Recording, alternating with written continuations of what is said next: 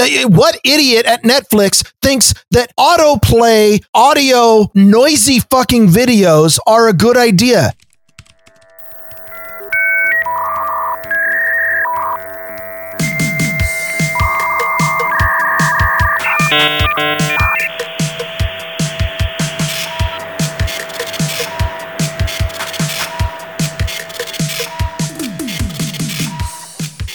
Hello and welcome to episode number 22 of Grumpy Old Ben's. I am Darren O'Neill, coming to you live from bunker deep in the heart of Middle America, just outside of Chirac, where nothing changes for the better or the worse, but it sucks. And from America's left coast, where coffee has failed me for once, but I'm looking into this tea fad. I'm Ryan Bemrose. Well, see, coffee hasn't failed you. Your coffee maker has failed you. My Mr. Coffee has failed me. It's a sad day in the Bemrose household.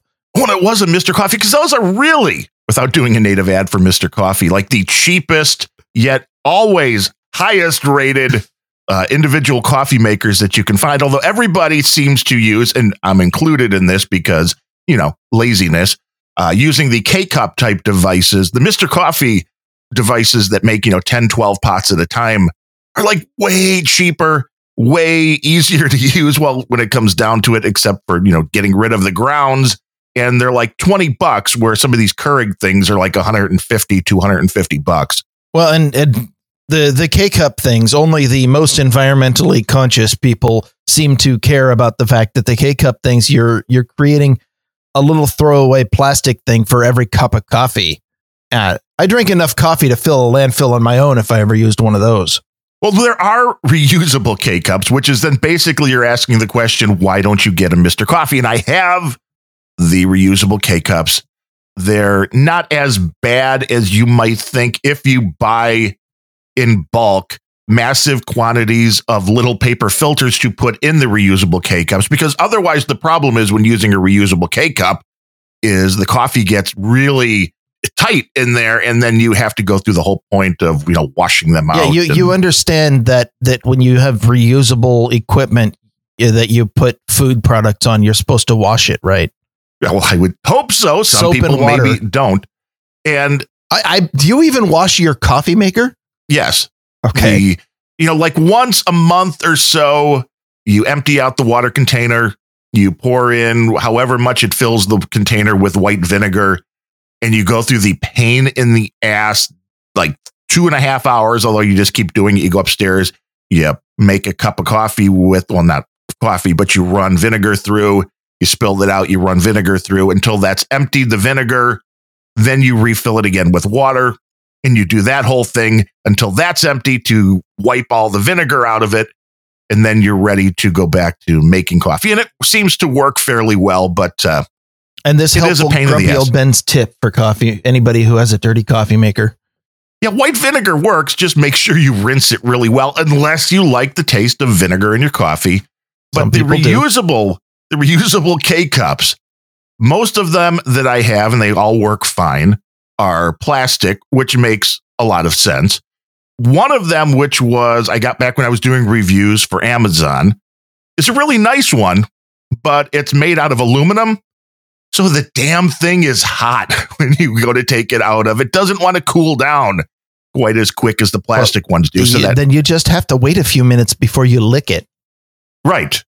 Well, because my coffee maker has sprouted a new self-cleaning feature where it rinses itself while it's making coffee, and it also rinses down the table and everything nearby it.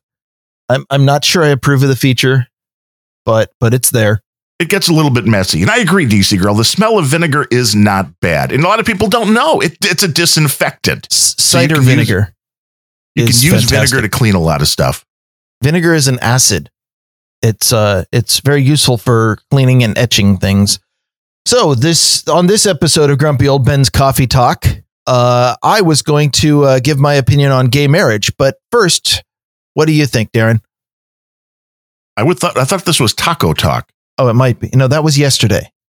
Wait, that was No Agenda. Right. I forgot. No Agenda yesterday. That was Taco Talk. And we weren't doing a gay marriage episode. Today we were going to talk about technology from sci-fi and how it's become reality and vice versa. But I guess that's a gay marriage episode as well. I mean, they're connected somehow, I'm sure. I don't know. I mean, if we can come up with some sci-fi where they've had gay marriage. Isn't all sci-fi about gay marriage now? Isn't that kind of the point of what is quickly killing comic books and killing sci-fi is? Yeah, I haven't watched Star Trek Discovery. For all I know, McFarlane and Palicki, I mean, they might be even the same gender, so who knows? Well, it's something I read enough of the reviews and talked to people that have watched Discovery, and I'm with you. I have not watched it because as somebody that grew up as a big fan of the whole Star Trek franchise, I don't want to have it ruined for me, which is also the reason why I stopped watching Doctor Who when they brought in Jodie Whittaker. Not because it was, not solely because it was Doctor Who being turned from a man into a woman, a character that had been around for over 50 years. I mean, it was surely we had to change that by now because what we were doing obviously wasn't working. But because of the fact that the early episodes, again, people that I know that had watched it and people that I trust their opinions were like, it's turning into a social justice warrior show. And yeah, I can handle what I want. I can handle the Doctor being a woman. If you, yes. I mean, you've already established, first of all, this is a show that it has so many ridiculous things on it that if you draw your line at a character who's already been established to get a whole new body every time that the showrunners want to recast the part. Wouldn't that be awesome? If you totally accept Cybermen and Daleks and statues that can turn you into goo by looking at you, and you draw the line at a character who's been established to get a new body, that body would never be female, then your priorities are a little bit wrong. But I do agree with you. I have a real problem with the Lear Foundation influence in popular media, where they're basically taking all of the shows that we like and beating us over the head with progressive leftist ideology as part of the script.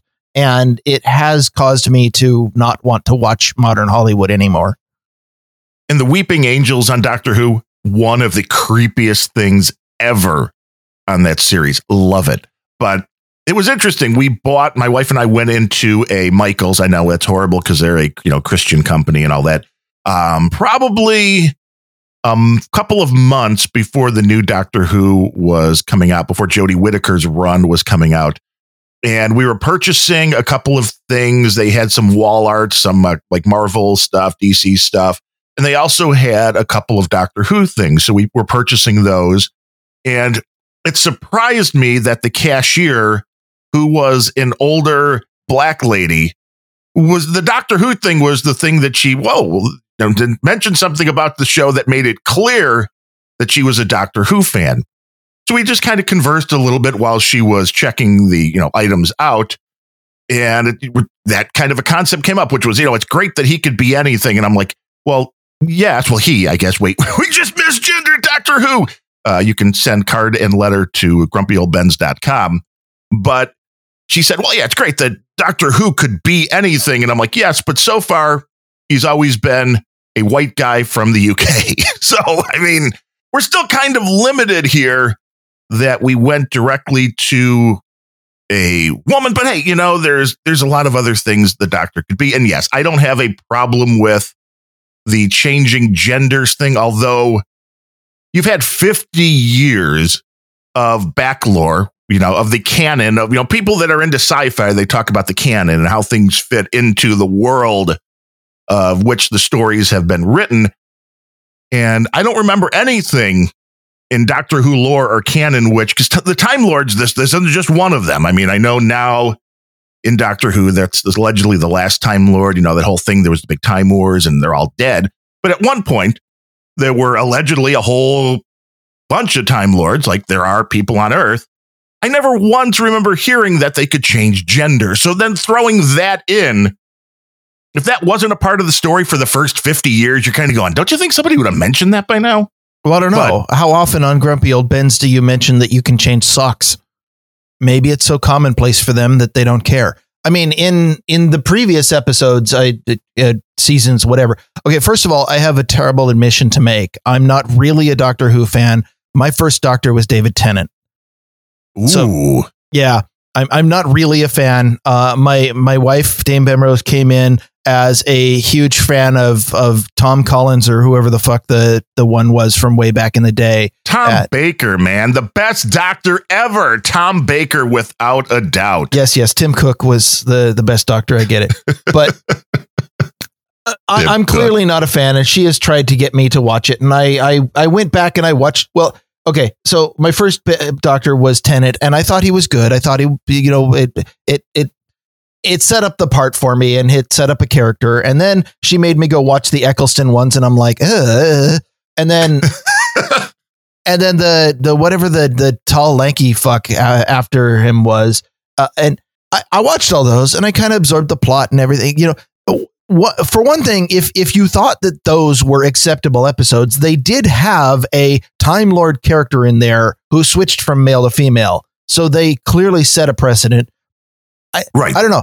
The idea that they can change genders. I mean, I can change my pants, but I don't talk about it all the time because it's something that I do all the time, and it's just commonplace. So I heard you really don't wear pants if you're not leaving the house. Well, I can wear pants, and that's not commonplace, so I'll remark on that.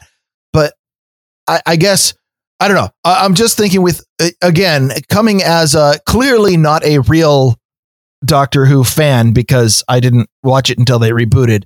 I guess I don't see the, oh no, the Doctor has breasts as, I mean, is that the hill you want to die on criticizing this series? No.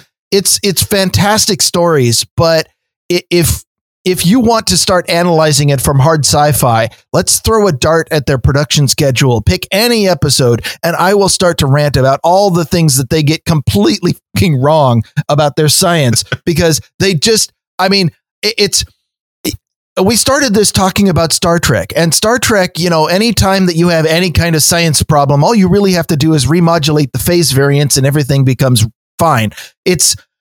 That show is full of scientific gobbledygook, but they've at least acknowledged, the theory behind subspace and warp fields has a little bit of internal consistency if you watch all of it. And I'm not going to geek out that far because I am a Star Trek fan. But Doctor Who, episode to episode, they violate their own rules. They change the way that the world works from show to show just for the purpose of making a good story. And that's great because the goal is to make a good story. They're not trying to make something that someone can analyze and build a scientific tome about, but it's fantasy. And you know what? In fantasy, things go weird. And if you think that everything in the show is normal right up until the Doctor suddenly has boobs, then you're not judging it right. No, I'm just saying that didn't seem to me to be something that needed to be done. It's an interesting thing to look at from a few different levels. The first is, I think Doctor Who, Dame Bemrose aside, and my wife likes the new Doctor Who, but hated anything before the new reboot just due to the fact that the production level was, probably less than what we're doing on this podcast as far as special effects and things like that. But it's interesting to look at. So I was a genuine squeaky chair. Yeah, I know. I need some squeaky chair noises. But when it comes down to it, Doctor Who, I believe, was always a show that was aimed at boys, especially younger boys, teenage boys. That was where this whole thing, like a lot of sci-fi and stuff, that was the audience. So the question becomes, you have this massively successful franchise that's always been geared towards the male audience. You really are taking a chance when you convert that main character from male to female. And if there was a good reason for it, I get it. I would understand it. But it seemed to me that the change was made for the wrong reason, especially when you then added in all of these social justice warrior storylines. It seemed like it was done for the wrong reasons, and that may be where the issue comes in. But yes, you're absolutely right. Doctor Who is not based on, we're looking for the most realistic, could this possibly happen thing. I do give them kudos with the rebooted series and everything else for not changing the phone booth, which I still think that is one of the most genius things about the show. Well, it's certainly the most iconic thing about the show. They've already long established that they change the face of the Doctor all the time, but the iconic symbol of the Doctor has always been the phone booth. They've got to keep that one.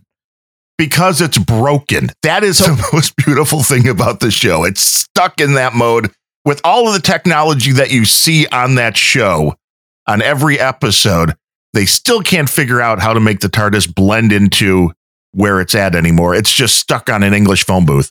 And again, the science makes no sense whatsoever. If they can fix the universe every single episode, then they can probably fix the freaking TARDIS. But no, the story demands that in order for the story to be interesting, it has to stay broken. And so it is. And that makes sense from the perspective of appreciating a good story. I agree with it. I do have one question to ask you though. I dispute that the show target continues to be adolescent boys, but let's accept that that's who they're going for right now. Have I ever told you why when I play video games, like if I play a Western RPG or something, I always select, when it says, choose what character you want to play, I always select a female character. And the reason for that is not because I want to be a woman. It's because if I'm going to be staring at the same character for 60 hours worth of video game and running all over the landscape and staring at the ass end of this character for the whole time, I want it to be something worth staring at. My question to you is, if the target audience really is adolescent boys, what makes you think they wouldn't rather look at a woman? That's a good question. It'll be interesting to see what actually comes down as far as the ratings are, but it's possible. But they always had which I guess is we talked about gender in the last episode, the very sexist part of Doctor Who. Seems to be a theme here on Grumpy Old Bens. Yeah, has always been, he has his assistant with him. He just picks somebody up, just tools them around the universe, and it's always a pretty girl. That's always the way it seems, which I guess is kind of creepy when you look at it, because he's like, 600 years old, and these girls are only like 30. The original creepy old man. He's even worse than Epstein, I guess. I mean, he has his own TARDIS. I mean, you can screw an island, man. I mean, that's almost Weinstein levels of creepiness. I mean, it is. You got a time machine. You could just come in. You want to talk about really taking somebody captive? Remove them from their planet and their time. Lecherous old geezer comes down in magic phone box and kidnaps girls to drag them around and put them in danger for a season.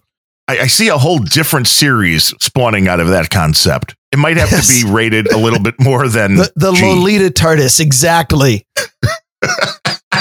Now on Pornhub, you never know. I'm sure they could try. Now with the CGI, you could pull that kind of stuff off. Even in porn now, you could do some of these effects. But the early Doctor Who, with deep fakes, they probably already have happened. Yeah, you got a point there. The deep fakes are getting scary. And if you don't know what deep fakes are, go back to 20-something episode of Random Thoughts where we talked about the deep fakes, and they've become even bigger news since then because people they believe in it. This is where the tech kind of gets involved in this stuff, is that people believe what they hear a decent amount. I mean, you could be like, well, does that guy kind of sounds like Sir Bemrose, but I'm not really sure if it is.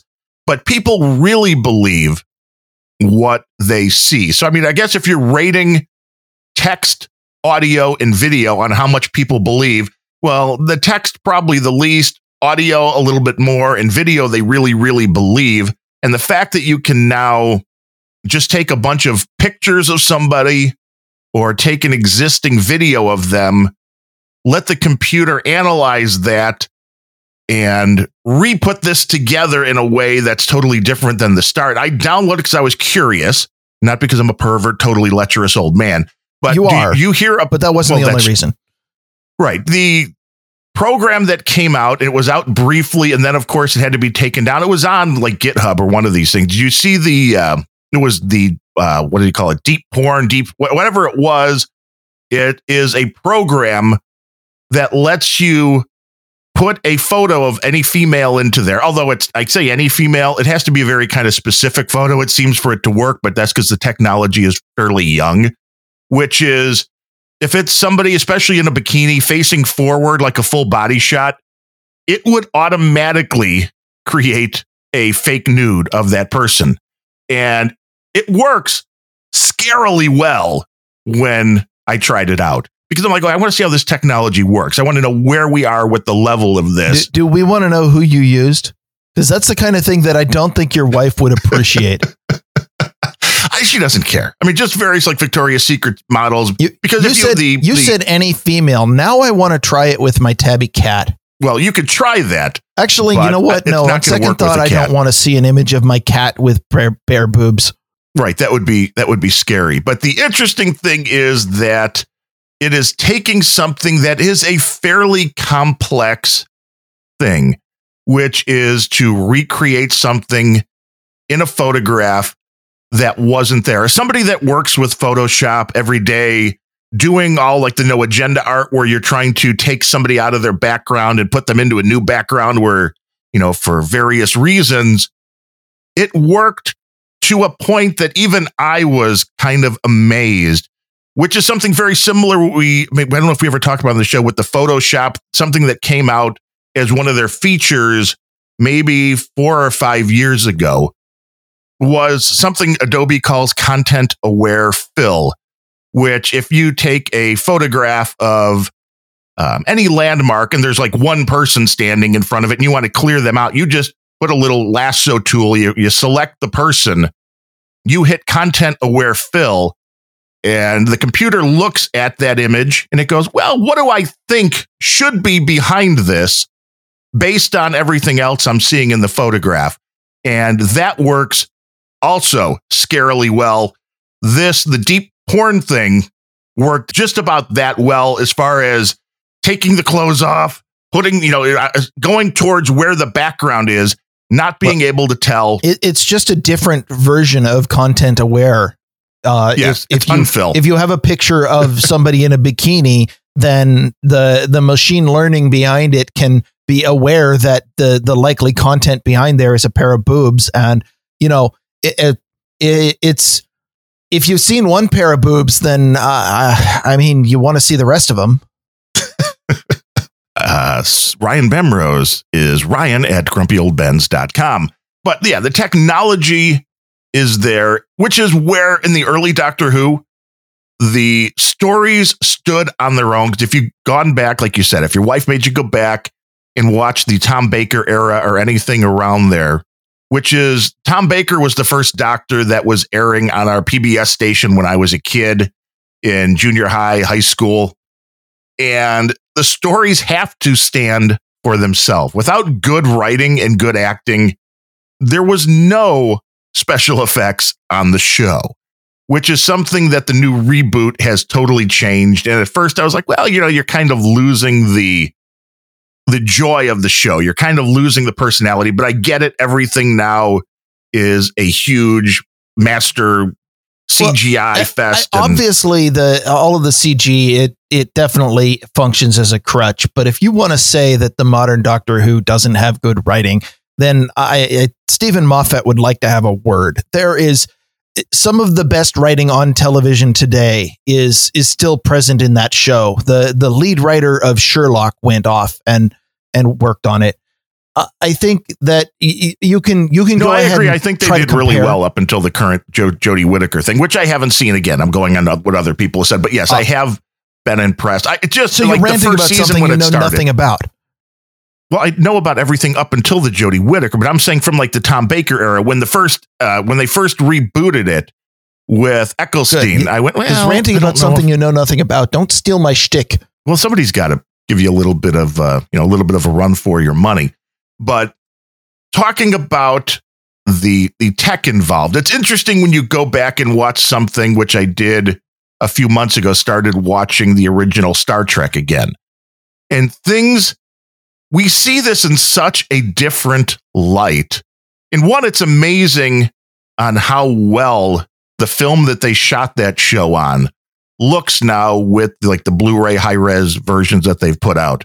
But you realize at the time when Captain Kirk would be sitting there in his chair, looking at that big view screen, talking to, an alien or talking to somebody else from Starfleet on the big screen. And you're like, back in the 60s, it was like, wow, can you imagine if that technology exists? And today we're going, oh, Skype.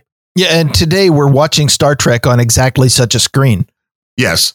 It's just like, whoa, the flat screen just like sitting on your, on the wall. The two bits of technology from original Star Trek that people might not even realize because they're commonplace now, but that always blew me away when they finally came in. One was the communicator, which it became the flip phone.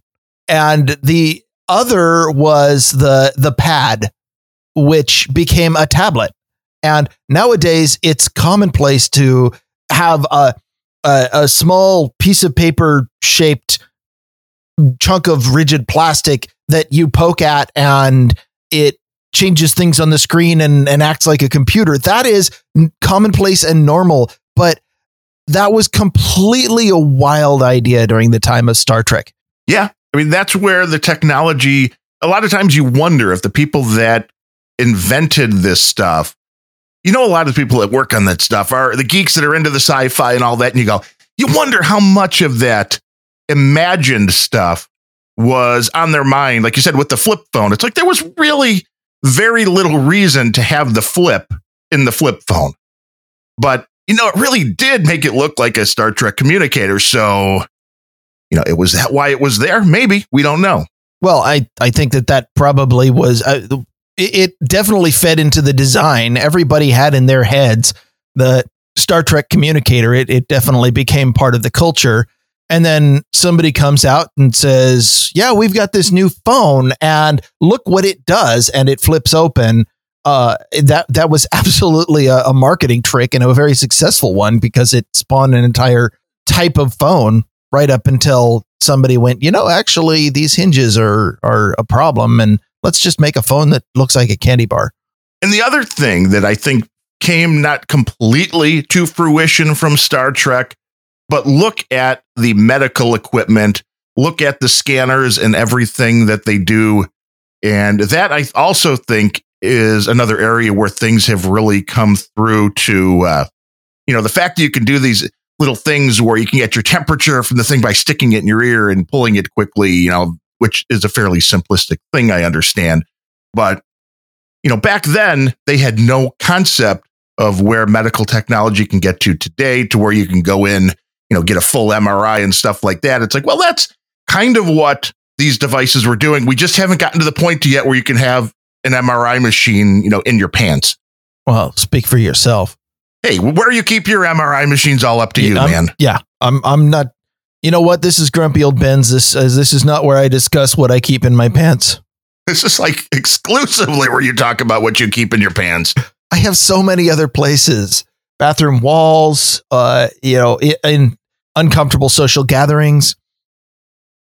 Well, again, this is where the communication skills that you learn from Star Trek and all of those, and I guess you could also look into things like Star Wars and all this other kind of crazy stuff. But I guess if you were to pick the two things that glaringly have not come to fruition yet from Star Trek, it would be the weapons that shoot out, phasers. They just shoot out magical energy, and the teleporter. Are we ever going to get either of those, do you think, or are those just too far? I hope not. I mean, if which or both? Well, okay. So first of all, with the weapons, I feel like aside from the fact that there's in theory, a physical moving piece of metal involved, the weapons we have are already a point and click interface. I don't think that anything else is really necessary.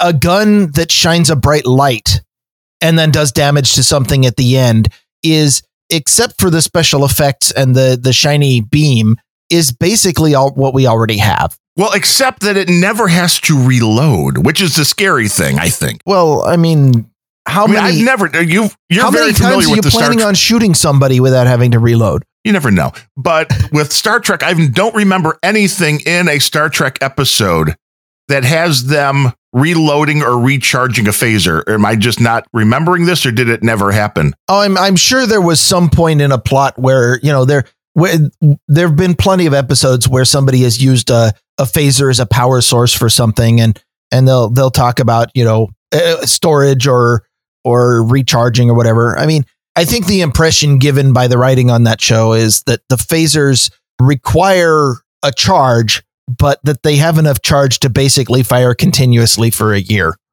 And it's theoretically possible. I mean, I could see like a belt-fed Glock that you could fire that many times if you needed to. It'd be a little unwieldy, but it would be kind of awesome. And Progo said the next generation did occasionally have the batteries run out on the sidearm. So I guess it did happen. Usually when some alien anomaly had because of hand waving plot reasons decided that they needed to not be firing anymore, and therefore their sidearms suddenly had dead power cells.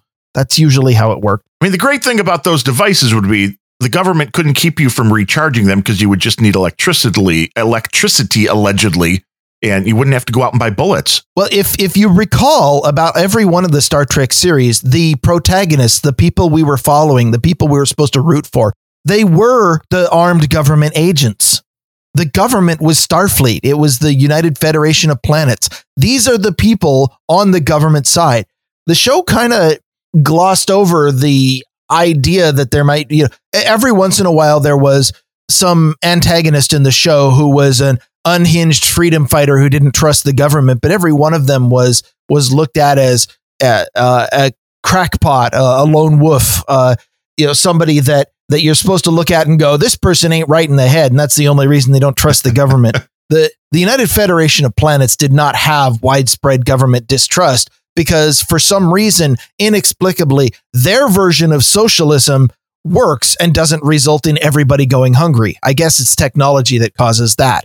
So once we all have food replicators where you can talk to a wall and have anything that you want suddenly appear for free, then we won't have hunger and then socialism can work. Ooh, that's an interesting point. So all we need is the replicators, and then we could all be happy. I'm not sure we can all be happy. Okay, let me go back to the other half of the question that I didn't answer. Teleporters. Do I wish that we had them? No. And the reason, if I may quote somebody who thought a lot more about the science than the writers of Star Trek, I believe it was Larry Niven, who pointed out that in any hard sci-fi, teleporter technology, any kind of teleporter, must be very, very strictly controlled. Because if your technology involves transmitterless teleport, that is, you don't have to have a device on the other end that you put the item into to be teleported, then what you have is the end of private property. If there is no transporter, if there's no transmitterless, if you can teleport something without having to have a transmitter at the location it starts from, then nobody is allowed to own anything ever again. Because that's true. Yeah, because I want your cat. Yeah, it's click. Yeah, exactly. And that happens on both sides constantly. And at some point you end up with a real mess when somebody, one person tries to transport the front of the cat at the same time somebody else tries to transport the back of the cat. And it's okay, let's finish that. You're just sitting there, you're watching your big screen TV, you're watching a movie. But then the other observation, the TV disappears. The other observation made at the same time is even worse, and that is receiverless transport. If you have a technology that can teleport things without a receiving station, then all you have is your society is inevitably going to fall into a very short war. And then that's it for the technology. Everybody involved will be dead. Right, which is what people don't think about. Right now, if you're sitting at home, you got your doors locked, you think you're safe.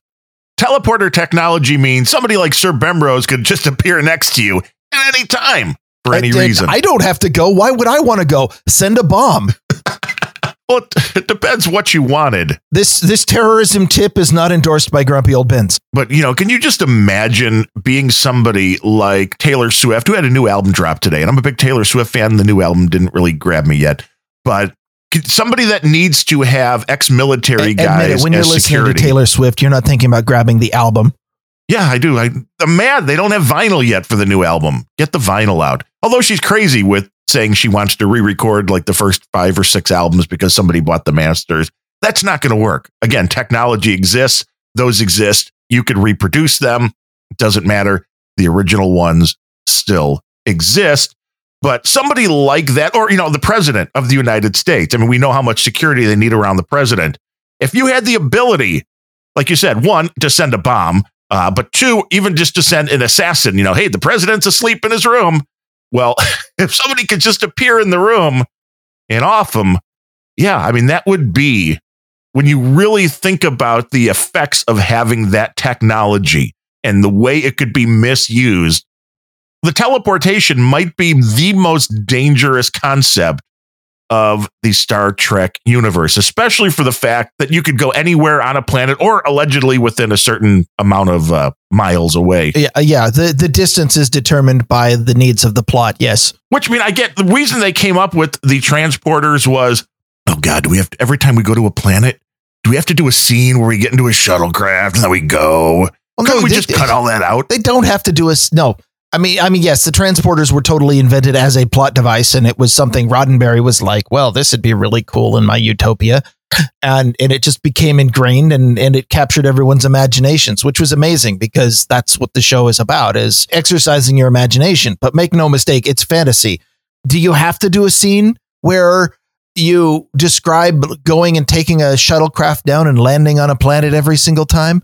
Well, no. For the same reason why, if you look at a schematic of the Enterprise or you watch all episodes of the show, there's no bathroom on that ship. Why? Because we don't really show people peeing. Because it's a TV show. Yeah. That's why. So no, you can, it is quite possible to say, take your away team and go down to the planet, and then 45 minutes later, the shuttle lands, and then you cut to the next scene. It is an option, but Roddenberry decided that he wanted teleporters in his thing, and everybody really liked the idea of teleporters. So you know what? Star Trek has teleporters. JC Jr. is calling you out in the chat room saying Riker said the bathrooms are on deck 15 or something. You've looked at these schematics close enough where there are no bathrooms. Yeah. You know what? If JC Jr. can point to me on the doll where the bathroom is located. Also, wait a minute. There's 1,000+ people on board and there's only one fucking bathroom. I don't like this ship anymore. There's going to be a really long line, but you would think the captain would have his own quarters. I saw no evidence of a toilet in any of the quarters. The only concession they had to any kind of hygiene was some concept called a sonic shower, which I don't think is a substitute for water anyway. But although there was one episode of Voyager where they showed Torres in the shower. They only showed her from the shoulders up, but if you had a good imagination, it was a nice scene. But then how did the joke come to be? What did Riker see in Picard's bathroom? The captain's log. It was a joke. Number 1, they have to go number two.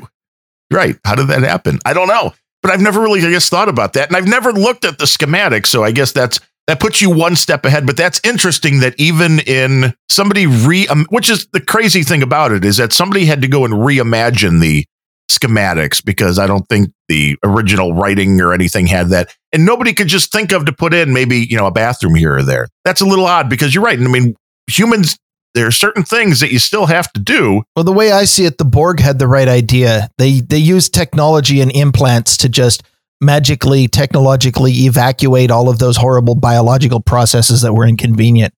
And that, to be honest, is the real reason why there's no bathrooms on the Enterprise, is for the same reason that they have teleporters, because it seemed like a cool idea, and what the hell, it's fantasy anyway. So we're not going to tell that part of the story. Or are they just teleporting what they don't want right off the ship? That might, you know what? That actually might be the technology. Right next to the sonic shower is your personal poop transporter that you sit down on it, and it teleports the poop out of your colon and out into open space. High-tech blue ice. Yeah, high-tech blue ice, baby. I want that stuff falling from an airplane. When ships are going at warp, you don't want to be anywhere nearby. It has nothing to do with subspace fields. It has to do with the fact that it's jettisoning faster than light turds. That could be very dangerous and probably unsanitary. Although, it's space, so no oxygen. So it would probably be okay, I'm guessing.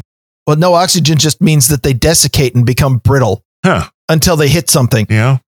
So there are always things that they don't think of when they write this. Is there anything else on Star Trek? I know we're picking on them a little bit, but in the series that you've ever seen, any episode, anything, any concept that you just went, you guys are pushing me here. You're pushing me for believability. You're pushing me to enjoy this episode because this was just so stupid that it was beyond belief. Well, do you want to start with the acting or the writing? Because those are the writing. Because there's always bad acting, right? Although I guess we could also talk about the acting at some point. I mean, Doctor Who, again, kind of goes into that same category.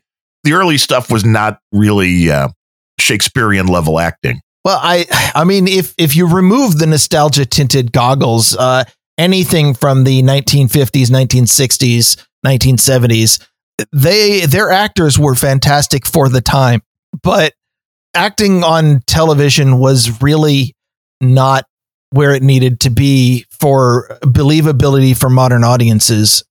And mostly because I think it took them a few decades to get over the hump of, oh my God, we're on television. Well, I can see that. But you see, I've watched a bunch of old episodes of things. I've been watching the Lone Ranger series, which is a very interesting bit of television history. Sounds like the marketing campaign for a loan shark. It could be, but I think it's the only show in the history of television that started with one guy as the lead character, had a falling out over money, I'm assuming. I never really went and looked too far into exactly what was going on, but I'm assuming it was money. They had a falling out, and the people running the show went, the asshole's in a mask.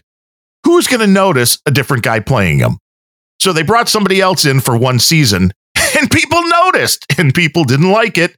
So they brought the first guy back. So I think that's the only time in television history where they switched to somebody else for a season and then back to the original guy. But it's very much like Star Trek to me, and the fact that you don't have the space stuff, but it is very much a soap opera, and good always beats evil. Well, interestingly, another way that story is like Star Trek was, and this might be getting a little too far in, during season 2 of Next Generation, they dropped Gates McFadden because they said that she, wasn't working out or whatever. And they brought in this other doctor who was like a withered old crone, and the audience hated her. And for season 3, they brought back Beverly Crusher. So, I mean, every story that you have, there's probably a Star Trek story to go with it. That could be. And Cold Acid mentioned the exact same thing in the chat room, but it is a little bit different when it's a different character playing the same exact character. I mean, it was kind of like Bewitched. I watched that about a year or so ago. And the Darren character, which is where my parents got the name, I guess they were watching a lot of Bewitched. The main guy couldn't continue on in the show. They brought somebody else in, just never mentioned it, which is also an interesting thing when you look at old television, especially in a show like The Lone Ranger. It's amazing. They had no concept, obviously, when they were making these shows back in the 1950s or so, that there would ever be a thing called binge watching. You could only watch the show when it was on. And you notice appointment viewing, yeah. With the Lone Ranger, there are characters that you want to talk about people playing different characters. There's probably like 20 people that were in the whole Lone Rangers 5 seasons. And, 15 of them probably played 30 characters apiece, because it's the same people, the same actors playing different people in every show. It's very interesting. Well, that even happens today in anything animated, for example, where you just have the actors doing voices, and they'll do different voices for different characters. Sometimes they won't do a different. Well, then that kind of gets confusing. You're like, well, that sounds exactly like. Yeah. Huh. But it's an interesting thing because it's like, okay, nobody thought that would happen. I haven't really paid that much attention to that with Star Trek. Think probably what's interesting about it is the transformation of audience expectations over the years as television took hold as the dominant means of telling a story for a generation or two.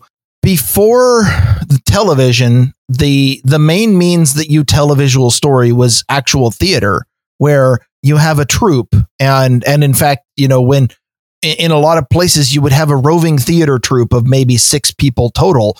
And therefore, if you had a play with 15 people, those people, the actors, would have to take on several roles. And it was part of the audience expectation. Their suspension of disbelief was they're telling a story and obviously they need a new character here. So let's just imagine, augment what we're seeing with our imagination. And yeah, I know that's the same voice as this other character in this other scene, but they're wearing a different hat. And so obviously different character. And so let's move along with the story with a different person. And because they had nothing to particularly base it on in the early days of television, that was brought over where you're like, well, we're just doing theater, but now we're filming it. And so it still made sense to have your troupe, your list of actors, where if you had a character who was only in for one scene in one episode of a really long thing, then you didn't go out and find another actor because that was effort. That was money. That was, you have to get your casting director in. No, we've got this person. We just throw him in some makeup, a new wig, and it's a different person, and the audience is fine with that. But you move fast forward to, the last 20 years, 30 years, people no longer accept. They're like, no way, that person has the same voice as this other minor character 3 episodes ago that was in for a 2-minute scene. And therefore my disbelief is shattered. And I think that this whole show is shit. And people are paying that close of attention, which is both scary and amazing. Which is amazing and scary. People are obsessed with things that should not be obsessed. For example, us right now talking about this, it's borderline unhealthy obsession. I mean, I wallow in that, but I'm just pointing out. Well, see, but now with these characters, you now have deep fake. So if you don't really need somebody for a big part, you could just CGI the complete person in, which is an interesting concept when you are making somebody up completely out of thin air, which they are able to do. But the little sidetrack here is, how do you feel about the concept, which I know it's something Disney did a bit with the Princess Leia once Carrie Fisher had passed on. How do you feel about these studios taking the likeness and basically creating a deep fake and putting people like Carrie Fisher into a movie and making her, obviously her character, but people are used to, this is the actress if you're saying things and doing things. If you're talking about the Princess Leia that showed up at the end of Rogue One, that was quite possibly the creepiest thing I've ever seen in my entire life. I had nightmares about that movie. If I had stopped the movie 5 minutes before the end of the movie, I could have gone away and been like, this is a pretty good show. But no, that one scene, that 4 seconds that a computer generated Princess Leia was on screen, I am going to therapy right now to work through the experience, but it's going to be difficult and it's going to be with me for a really long time. But yeah, so I agree with you. The concept I find is completely and totally creepy. It's one thing there are a couple concert tours out there now. Roy Orbison's one of them. I think they might have done it with Michael Jackson at one point, or Tupac, where they did the hologram thing.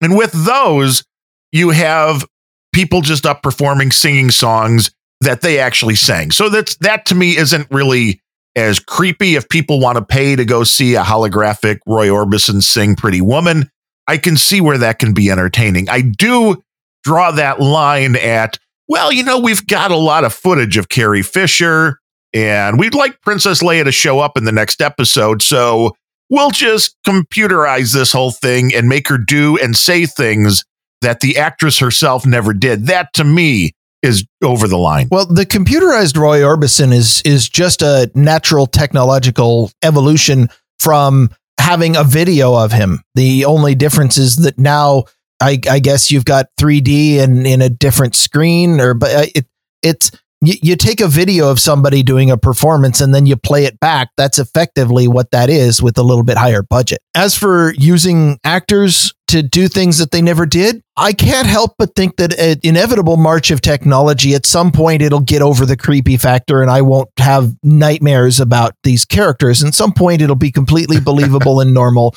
I mean, if you look at the things that they've done in the latest Marvel movies, then there's shit in Jane. You know what I mean? Right. But stuff okay, so then here's the other question that never should have happened. Totally. Right. The other question is then when do we get to the point that we don't need actors and actresses at all because they cost money and computers? Well, depending on your opinion of Hollywood right now, we don't need actors and actresses at all. That may be true. It may be better if we just had a completely computer generated world going on. And we may be in the Matrix and there's going to be another Matrix. Yeah, there's going to be another Matrix, man. Yeah, make it interactive. And what you've just described is video games. We have a great many stories being created with no actors or actresses, or at the very most with completely computer generated humans, creatures, people, whatever, who at the very most have sound recordings of some voice actor's voice. And I mean, animation cartoons have been like that forever. They don't look quite as realistic, but that's kind of what they are. And I think that the merging of video games to tell stories into Hollywood has been going on for a long time, where people that don't exist, that never existed. I mean, the character in a video game, that's pretty damn close to what you're describing as a deepfake. Well, it may be. And just to do a little bit of an update on a previous Grumpy Old Ben's episode, I saw somewhere the other day that allegedly Mickey Mouse, the copyright 2021 will be when that expires. Maybe it was 2024. That is going to expire. But of course, it was pointed out that trademarks do not expire. So the massive influx of people making Mickey goods would not be showing up. But the character itself, it looks like also having watched the history of copyright law as it respects the Mickey Mouse character, what makes you think that Disney will not spend a significant portion of their budget to purchase legislation to make that copyright not go away? That was on one of the articles talking about that, and they just don't think the backing's there anymore. They just think it's going to drop off. And I think the public is finally starting to realize that perpetual copyrights might not be a good thing. Well, they pointed out that Sherlock Holmes the character itself has dropped into the public domain, which is why you're seeing a lot of these Sherlock Holmes movies who aren't paying the Doyle estate anything, which is maybe right at this point. I mean, that was definitely where you came down on this. 5 years. They're also saying, the 5 years thing. Can we just talk about that for a minute? If you want. Since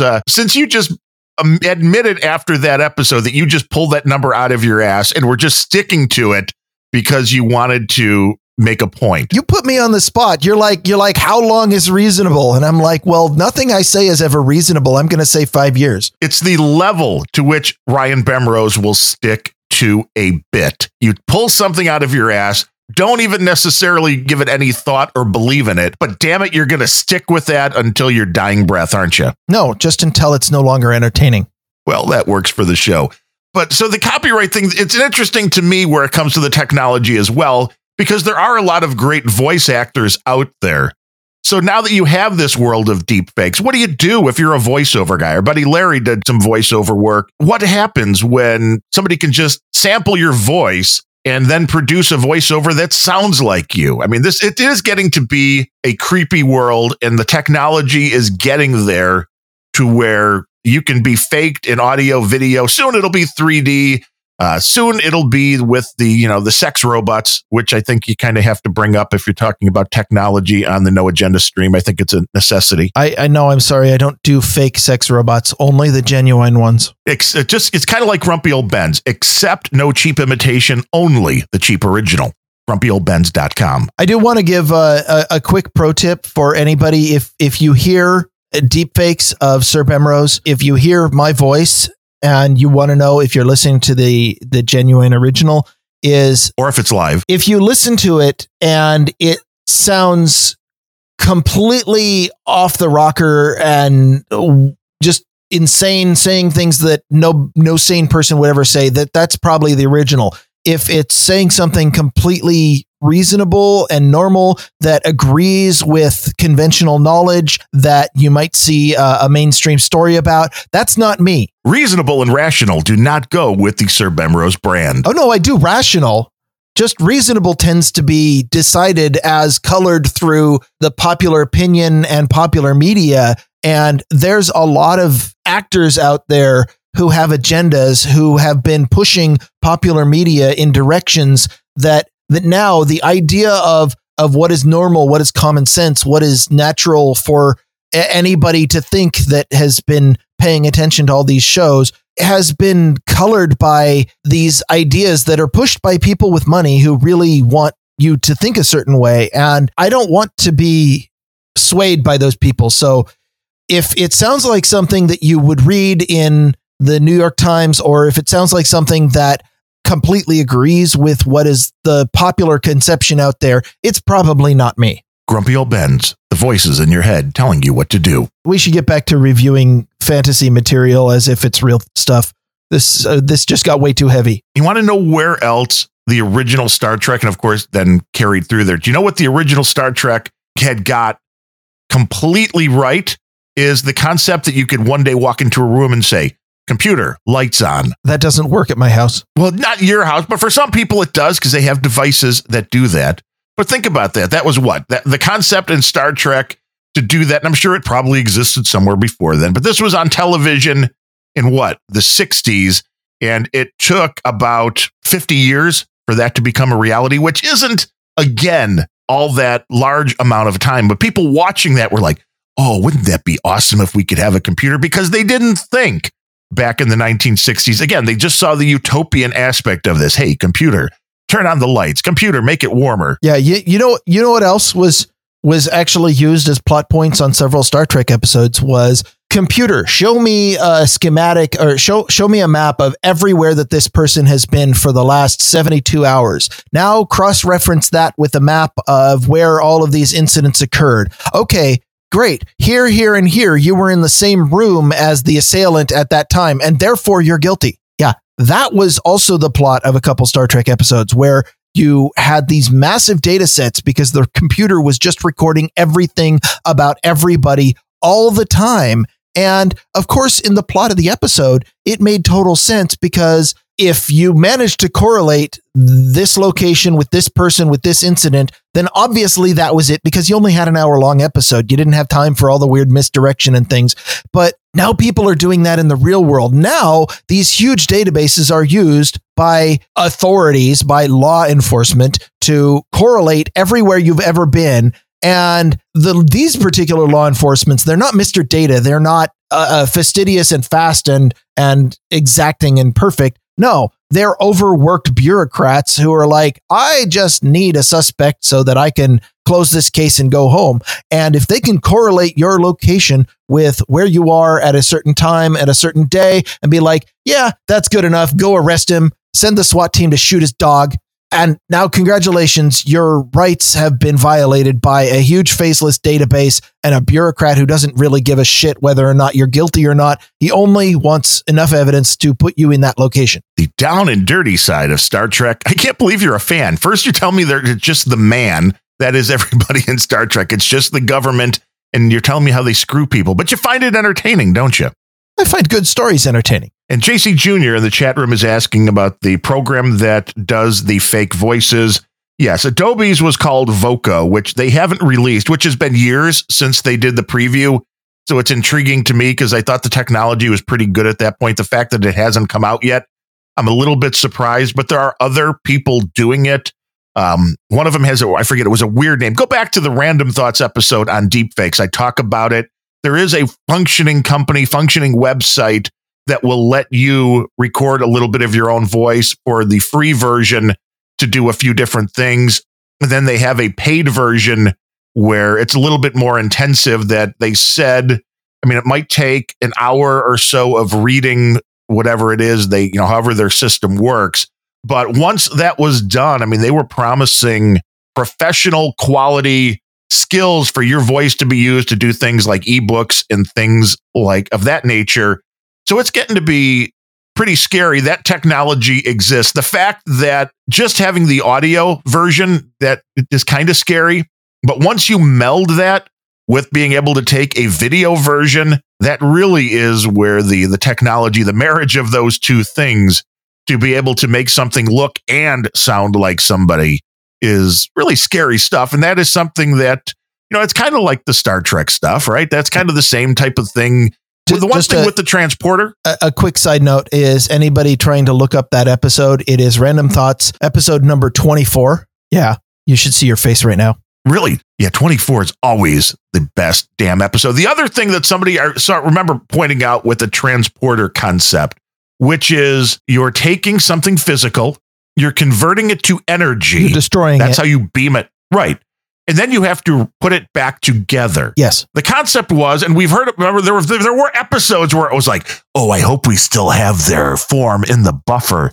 You can make more Bemros, man. Yeah. You want more than one? They kind of glossed over. Imagine that world. Yeah, they kind of glossed over the fact that if your technology involves destroying something, saving it as data, and then creating it again. And yeah, they always glossed over the fact that if you really wanted, you could make more. Except in the canonical transporter malfunction episodes that they made where anything goes because they, if you need a scientific MacGuffin, then the real go-tos for weird technology that doesn't make sense and doesn't really work, but we can hand wave and is, they had the transporter, they had the holodecks. Another, fun one was the main deflector. Anywhere that you use that, it's like, okay, well, that's a mystical energy port for anything you want on a ship. Yeah, the writers always had, they could go back to the well when they were out of ideas. Cold Acid points out that there was an episode where there was a Riker transporter clone, which I'm just wondering, that would be great technology. A teleporter accident. But just think, this could disprove my whole socialism theory that not everybody gets to sleep with Adriana Lima. All we need is a transporter, endless Limas. Maybe that is precisely why the socialist utopia in Star Trek actually works. Because everybody could have Adriana Lima. Now it makes perfect sense. The guys are very happy. Although if that's the case, then in the episodes where they all went back to Earth for one reason or another, I have to admit there were far fewer porn stars than I expected. Well, yeah, because everybody, you don't need porn anymore. You just replicate whatever you want. And then you get that into the point to where they're not even human. That would be even better. And we can make them into androids. So when you're done, there's an off switch. I mean, how awesome is that? Do we want to talk about the technology that if your technology is this advanced and you can create realistic androids like Brent Spiner, then where are all the sex robots? That's a very good question. I mean, when you look at it, although they wrote it into the Star Trek Next Generation storyline in a way that made a certain amount of sense, which was, the genius that created him and his evil twin was, so advanced that he was the only one that can do that. But again, you're suspending a little bit of disbelief because if one dude can do it, sooner or later, somebody else is going to be able to do it. And this is another place where the world is catching up. I mean, we talked about on one of the episodes of Grumpy Old Ben's, I believe, how somebody talked about the coming 5G revolution and how it was going to affect sex robots because they'd be able to update now, no matter what, even if they didn't have Wi-Fi, they'd be able to update their program. And the people talking about this stuff were like, well, soon they'll just be, sex robots just walking down the street. You won't even know they're not real people. And that is pretty much data. I'm convinced I've seen that in Seattle. Well, in Seattle, you never know. Well, I assume most of the people in the street are not real people, to be honest. But your comment about sex robots updating, if this was made by someone like Microsoft, then I can just imagine that you would get all good and ready and right into the whole thing, and then right as you're about to let go and reach your happy ending, you just see the whole expression disappear, and then I'm sorry, we're taking an update right now. Come back in 20 minutes. After you've rebooted. Right, reboot your device. Yeah, that gives a whole new meaning to forced updates. Just saying, wouldn't be good. I can just imagine you're in the bedroom, you and your sex robot are doing your thing, And every couple minutes, you got to reach up and hit a button that says "not now" to the update over and over again until you can finish what you're doing. Yeah, because otherwise that could get dangerous. There could be some injuries involved. But really, when it comes down to the sex robots, the updates that I would want is how to make me a ham and cheese sandwich, those kind of things. That would be a little bit more useful then. Isn't that what spouses are for? The only person sending hate mail about that will be Dame Bemrose, and she doesn't need your email address. Fortunately, she doesn't listen to this, or I would be in trouble for that comment. Time code 1 hour and 7 minutes. And well, don't worry, I'll send it to her. Oh, but thanks. Yeah, I mean, the technology. Yeah, Microsoft, I hope they have nothing to do with sex robots. Otherwise, that would be a bad thing. But it's weird that sex robots, we talk about a lot of things on Grumpy Old Ben's when it comes to tech. And a lot of it starts with, when we were kids, we never thought we'd get to this point. And sex robots are another thing that I can't believe are showing up in the headlines on normal news sites, talking about things on how 5G and sex robots are going to be interconnected, talking about, South Korea, that the people are so mad they're putting out petitions to try to get the government to ban them because they don't want the morality of the country ruined. Really, I didn't think we'd ever get to the point, because data in the next generation didn't seem, that was only next generation was the 90s. It really didn't seem like that was anywhere in our near future. So it seems like things have really jumped quickly again, going from, well, there's no way in hell that could happen to, this is actually a possibility now. Well, if there's one important theme that we've been hitting on, or at least dancing around, because I don't know if anyone's ever said it on this show, it's technology advances at a fairly constant exponential rate. Technology will always be getting better. And a lot of the social issues that we run into is our society trying to grapple on a moral level and an ethical level with the rate at which technology is advancing. And the problem is really only going to get worse, because technology is advancing at an exponential rate, like I just said, but humans change at a linear rate. The Overton window can only move too fast. And the only way to move it, what is normal, what is expected, what is ethical, the only way to move that faster is to kill off all the old people who have had their ethics built in and raise new people to be indoctrinated with your new ideas. That is the only way to move it any faster than society goes. And we've already reached the point where new things are coming out, and new ideas, and new, people wanting to use technology in different ways at a faster rate than people can handle. For a while it was, technology would change, but all the people who really were stuck in their ways died. And then they were in their 70s. And now here we are, two old geezers who are still young in our 40s, who are complaining about how everything has changed when we were kids. And at the same time, You can go out to somewhere like Reddit or Facebook, and you can see millennials all over the place talking about how the world would be so much better if we just instituted mandatory euthanasia for all boomers. Well, that's their point of view, not necessarily that of Grumpy Old Ben's. The Next Generation aired from 87 to 94, according to Cold Acid, who also made a very valid point about your concept of sex robots updating. Said, I can imagine some people would develop a fetish for their sex robots going dead fish while updates are applied. So basically, we're talking about sex robot updates are the new roofies for your digital Cold friends. Acid, you don't need a sex robot for that. All you need is a woman who's not really into you. Wow. Ryan at grumpyoldbens.com. I mean, a valid point, though, I would suppose. Or a man. I don't judge. You know me. Only when you're breathing. I do like that Phone Boy pulled that quote out of the one episode, but it made perfect sense. But the technology, that's sex robots. That's where we're going, is that data will be the new thing. And it's interesting from the viewpoint of caregivers.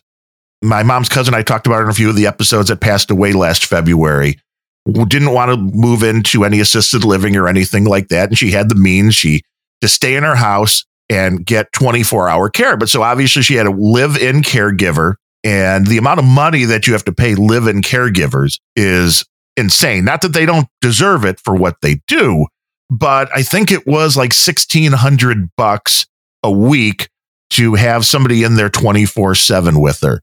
So the fact that you can kind of conceptualize now having an android like Data or one of these sex bots, but instead of having Android, sex, okay. I was trying to figure out how you were getting from sex robots to live-in caregivers, and I'm like, those are different functions. But it's kind of, well, you can do both. That's the great things about these machines. Maybe they're not. Old people have needs too. Well, yeah, there was just an article on that. What, some 85-year-olds got arrested for public sex? Hey, I don't even want to go into that. But this is where the interesting concept comes in with the androids. For me, is that there is really a big need in this country, and I'm sure around the world, for caregivers. And rather than paying a human to do the work, if a machine can do that, you're probably much less expensive to get the machine do it.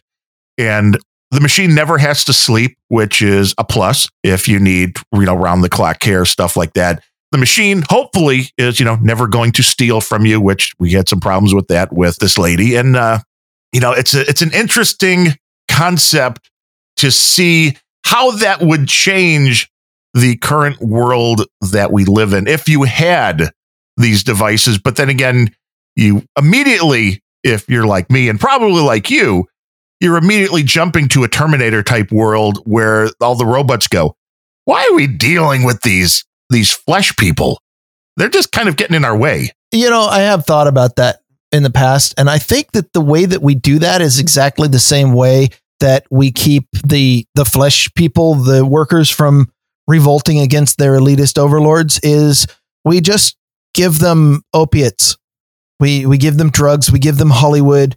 We keep them fat and happy with bread and circuses. If we can just program in the circuit for bread and circuses into the robots, then they'll be controllable too. But what about when they start podcasting? I'm not a robot. I have to tell that to Google every time. Nobody's right. Are you?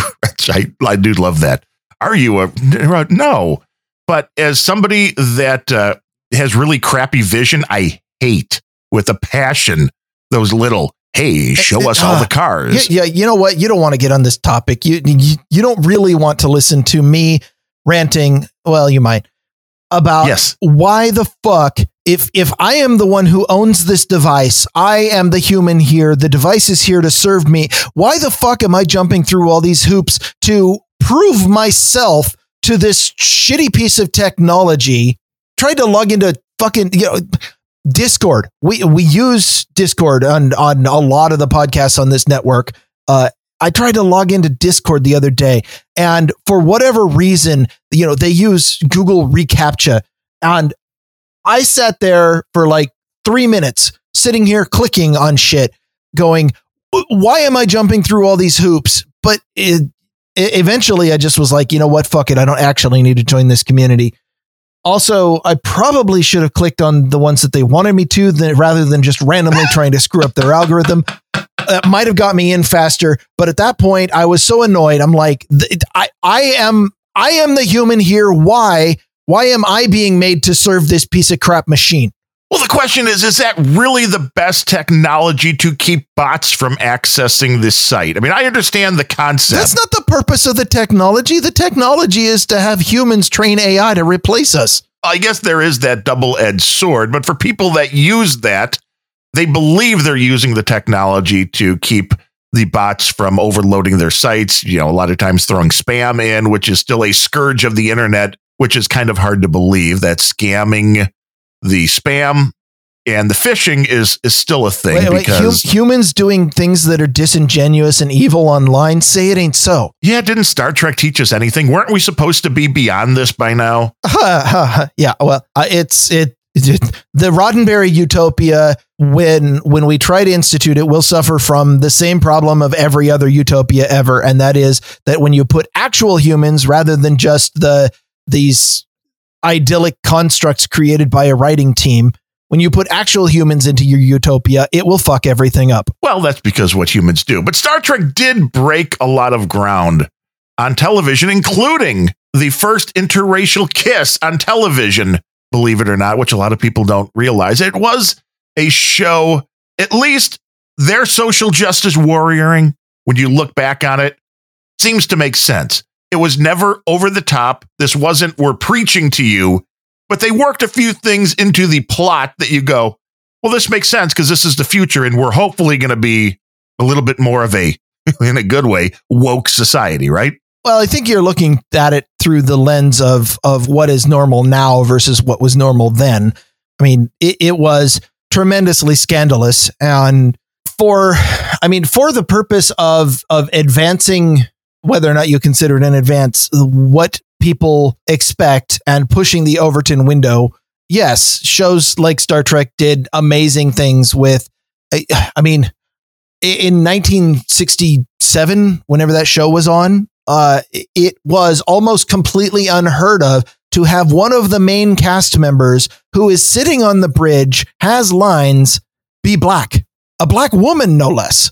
I mean, that was amazing. And I mean, they did for their time. They grabbed that Overton window and they yanked hard. And I think that, you know, in a lot of ways that did benefit the society. It's at the time bringing more rights to people who were being oppressed only or excluded only because of their gender or skin color was the right thing to do. And I think that the process worked so well that now you have people with a lot of money and an agenda trying to corrupt it, which is why, you know, woke shows that are continuing to grab the window and yank on it for the purpose of promoting reparations or more rights for one group than another are not doing it with the same motivation. They don't have the altruistic agenda of the civil rights era where, you know, at the time of the civil rights era, everybody was pushing for let's get equal rights for all. And nowadays, the same people using exactly the same arguments are saying, let's get more rights for our group and less rights for the other group. And I can't get behind that. Yeah. Well, that's where things start breaking down. I had no idea the actress that played Uhura, Nichelle Nichols, was from the South Chicago, or is from the South Chicago area. She's still alive, 85. Well, she has to be from somewhere. I know, but that's like just right down the street from where I was from. I had no idea that's where she was born. But I saw her talking. I think it was on an episode of Comic Book Men, the Kevin Smith show that ran for like 7 years after The Walking Dead, and nobody ever knew the show even existed. But if you like Pawn Stars, this is basically the same thing for the comic book, you know, that whole crowd. And I think they're running it now on Amazon. I think they have all the episodes, but it ran like 7 seasons. And she was on one of the episodes and she talked about how after, I think it was the first season, she really wasn't into the whole, what was going on. She didn't think her character was important. And she said she talked to Martin Luther King, who was like, you have no idea the difference that you're making, even just being on that bridge. She didn't have to have any lines at all. Just being on that set every episode was enough to really change. And that this is a commentary on how far society needed to go. Just being there.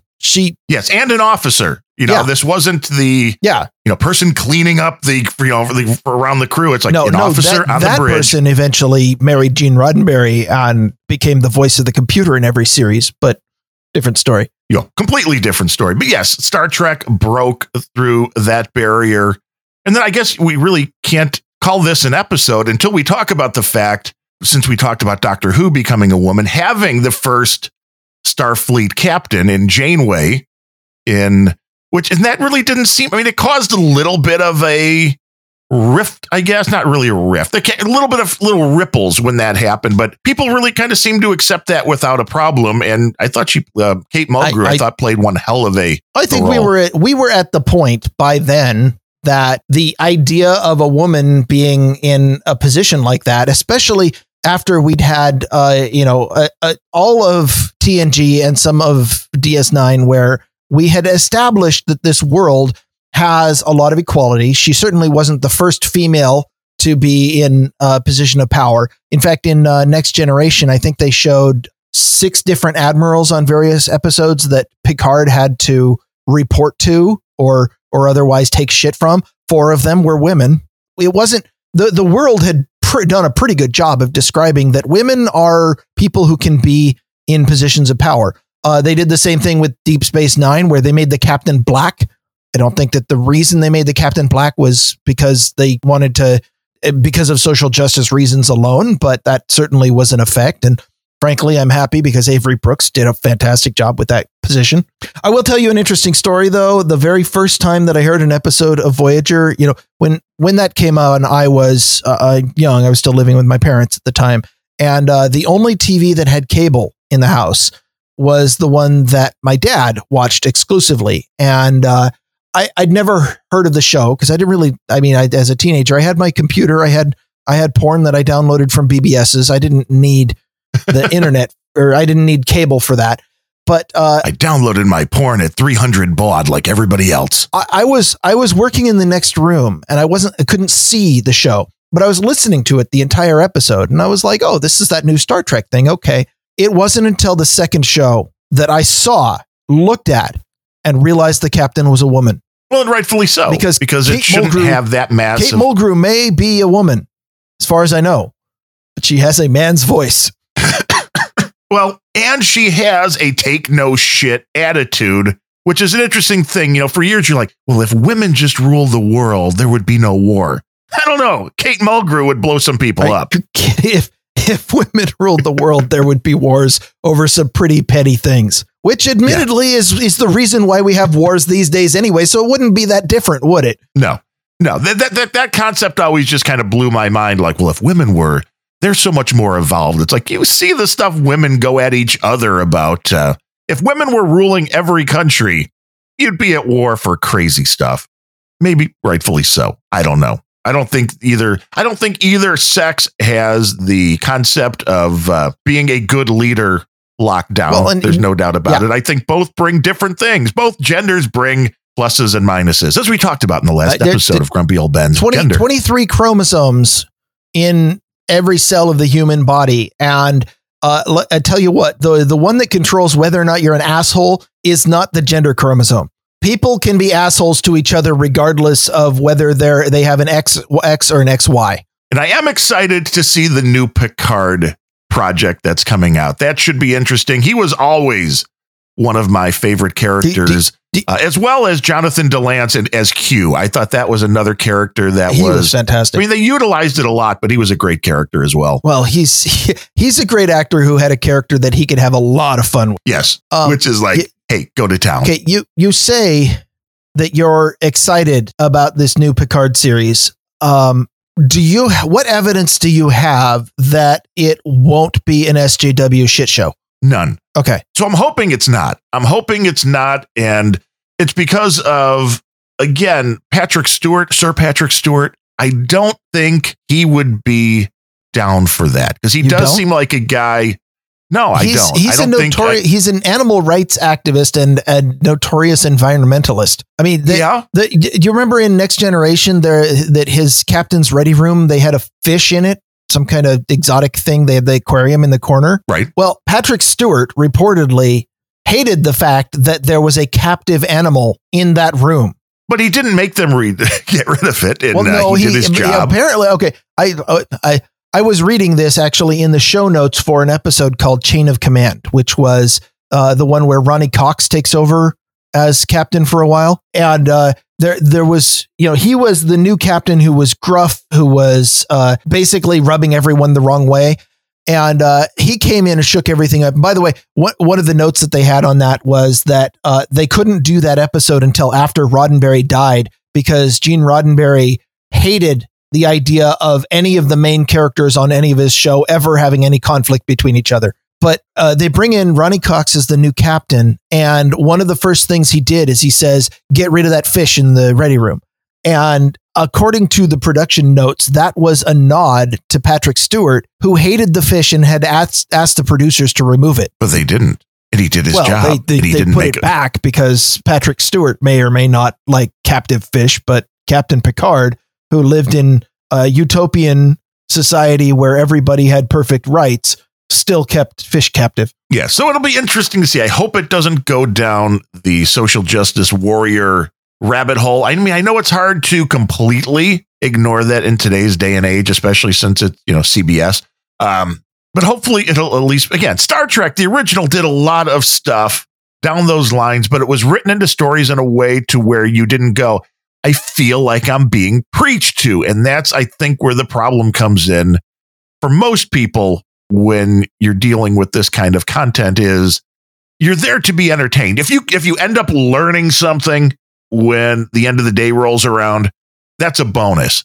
But nobody wants to sit down in front of their TV and feel like the only reason this entertainment option exists, the only reason this show exists is because you're a fat white asshole and you need to change your viewpoints on everything. So I agree with you, to be honest, but since that doesn't make good radio, I'm just going to have to ask, do you believe that now because you are a person today in 2019 who is set in your ways and you're old and you've got your own set of standards? And if you instead were this age and had your societal norms ingrained into you in 1967 or 1987, and these shows had come on the air and started pushing for a counselor whose uniform is pure eye candy, or a black man as the chief of engineering. And if they were pushing for this and you were an old boomer who was set in your ways and had all your prejudices from then,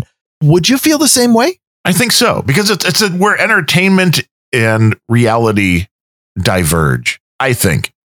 I mean, maybe I'm totally wrong because I'm an old white guy, but we are now. I just want it to be well, yeah, but it's like, you didn't used to be white. Oh, wait, no. It's go back to the Steve Martin and the Jerk. I was born a poor black child, but no, I don't know.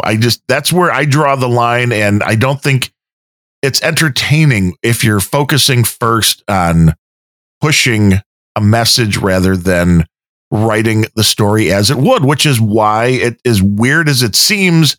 Things like Friends and Seinfeld, which we talked about in one of the previous episodes, I don't think could happen today.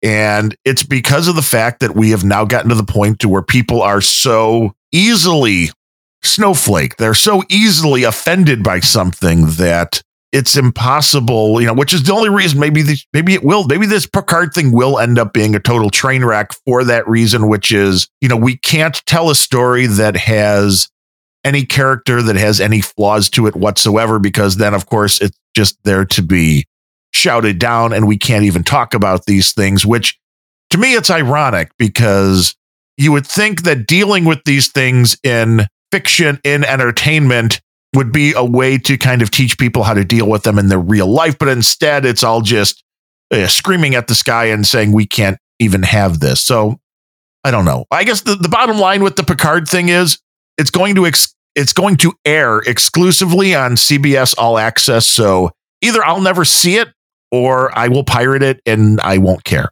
But pirating is wrong, so we're told. Right. Yeah. I'm going to go along with that. Yeah. No. Grumpy Old Ben's does not actually promote illegal activity, and we do not condone people using illegal means to watch shows that otherwise are being completely controlled and restricted by faceless corporations that don't deserve that. Exactly. I think you said that exactly well. But really, don't you think entertainment takes a big right turn if you start making the message the number one thing?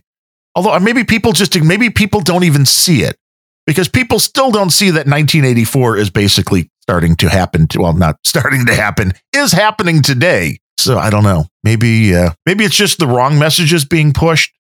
Is the problem.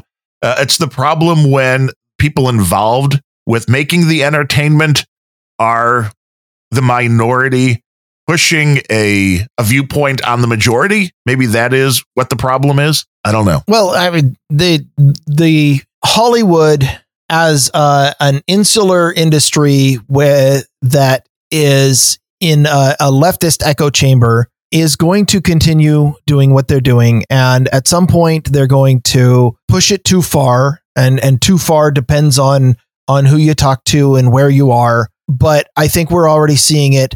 The SJW stuff, for the most part, comes out of the studios in the LA basin who believe and are marinating in their SJW leftist culture and feel like that's the norm and it's their moral duty to yank. And like with everything, when one side gets pushing too hard, the pendulum starts swinging the other way. There's a backlash. Something takes over. I don't think that Hollywood is ever going to back off of this, but I think that new studios in Atlanta, in Vancouver, in Toronto, in other places are going to produce quality content, and they're going to look at this and go, yeah, we don't need to preach.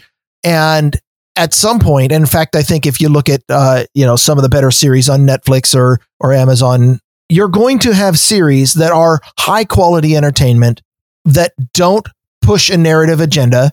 And those are the ones people are going to want to watch. And when that goes far enough, which could take a long time because there's a lot of money with an agenda in Hollywood. But at some point, Hollywood is going to sit there and go, maybe we shouldn't be pushing our political views onto everybody through our media because it's costing us money.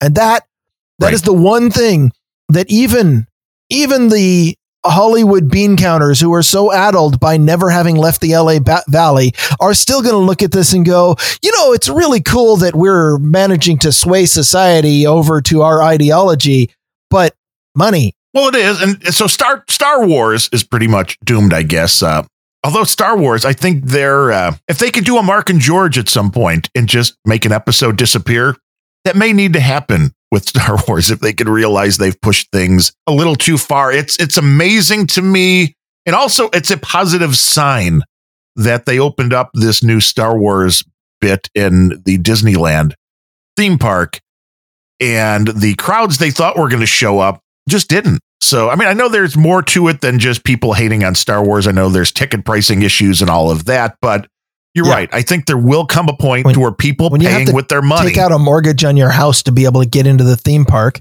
Yeah. And that's something that's, I guess, maybe another show entirely, but we're talking about entertainment. The wife and I had been to Disney World, quite a few times. We went there on our honeymoon, and we went a few times after, which I laughed when it went viral a month or two ago. Some woman going crazy about how dare people come to Disney World without kids. Fuck you. If we want to go be entertained and see Winnie the Pooh and Mickey Mouse, bringing two kids doubles your price. Yeah. More than because they want merchandise. And it's gone way up. The last time we went to Disney, if I remember correctly, we stayed at the Grand Floridian, which is the hoity-toity hotel. Not my favorite hotel in Disney World. That would still be the Polynesian, but it's the upper crust hotel, if you will, that was supposedly the nicest hotel in Disney World, the Grand Floridian, on the plan where you had meals included, if I'm not mistaken, and airfare included.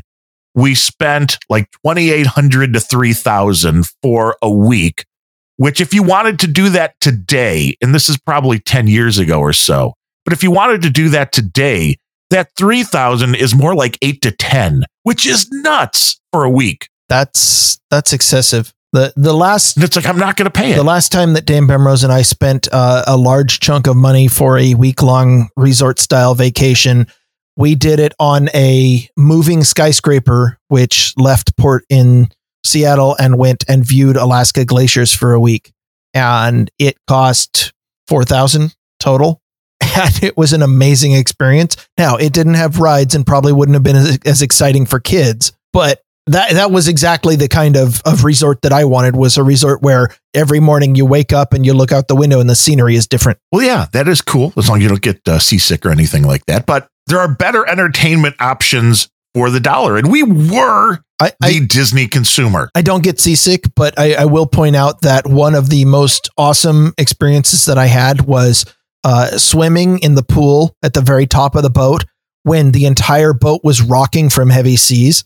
It was a wave pool, and it was so warm, but the water would splash up onto the deck and then run back into the pool. And when it came in, it was so cold because picked up the temperature of the deck.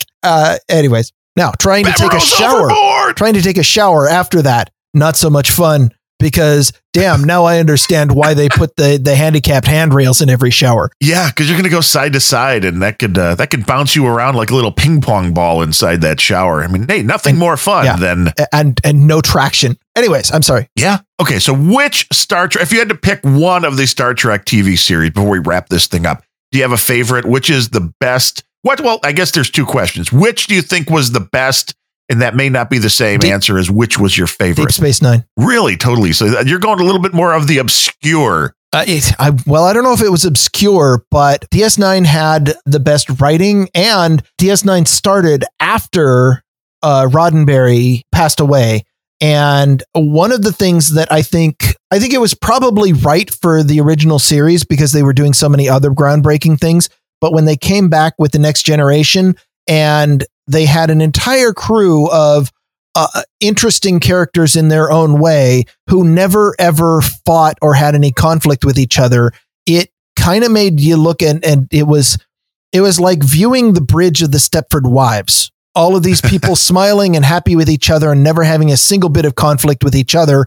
And the only conflict that ever happened was with the monster of the week or the guest star who came on who was from a different society. Deep Space Nine had a huge cast of individual characters, all of which had their own believable motivations, and they weren't all in Starfleet, so they didn't all even have the same loyalties. They were all different in their own way. They were all unique characters. They were all the star of their own story. They had conflicts. They had intrigue. They had shit going on. Whereas the Next Generation and the original series were wagon train to the stars, where you can, every single week you have this core group of really good people who all work together to go over an obstacle. Deep Space Nine was a fucking soap opera. It was every single episode, the intrigue and the relationships and the plot shifted and changed and things. And as a result, all of the character stories in Deep Space Nine were about 10 times deeper. You have to wonder, how do millennials look at Quark and his lust for that Ferengi gold? I don't have to wonder. I could ask a millennial. I wonder, just kind of curious, because that would be seen as such an evil character now, I think, where he seemed like such a fun, likable rapscallion back when the show was on. But it's interesting to see how things... viewpoints changed. I always thought that was a great character and a very simplistic motivation. But of course, the great thing about having a simplistic motivation were the episodes where he actually varied from that to actually help somebody else or do something out of his nature, which I guess is all fiction is interesting when somebody does something that's out of their nature. Armin Shimmerman was he was one of the Ferengi in the very first episode of TNG, like second season, that introduced the concept of Ferengi.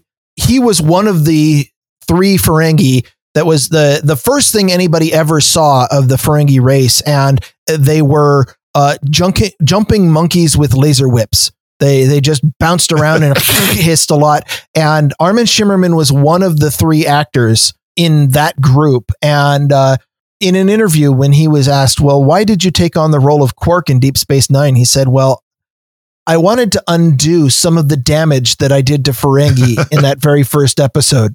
Yeah, well, it makes sense. And it's interesting when you see, again, with any fiction, that was written into that first episode as, this will be interesting. We'll never see him again, probably. Yeah, they were the monster of the week. And then somebody went, we could expand upon that. They made the mistake of giving the culture something interesting to work with, which was the, Yankee trader, capitalism at all expense. Yeah. The very idea of building an entire culture that was so diametrically opposed to the, we don't have money anymore Federation suddenly made for interesting stories. And, if they hadn't done that, then they could have just thrown them out as monster of the week with some weird big-eared makeup. Well, and it did have a great deal to do with the world. I mean, we see a lot of this stuff that's going on in the world now, whether it's global warming or socialism or how you want to run your country. When the global warming thing comes in, which is like, well, if the United States would just cut their emissions by this amount, and then you go, is India doing that? Is China doing that? It's like, well, you all have to exist together, and not everybody's going to be on board with the same thing. And I think you're absolutely right. The interesting thing about Deep Space Nine was people didn't look at them like the Ferengi, like, oh, we're not even going to talk to them. Well, no, these were the guys running the place where you went and unwind, had a few drinks and unwound.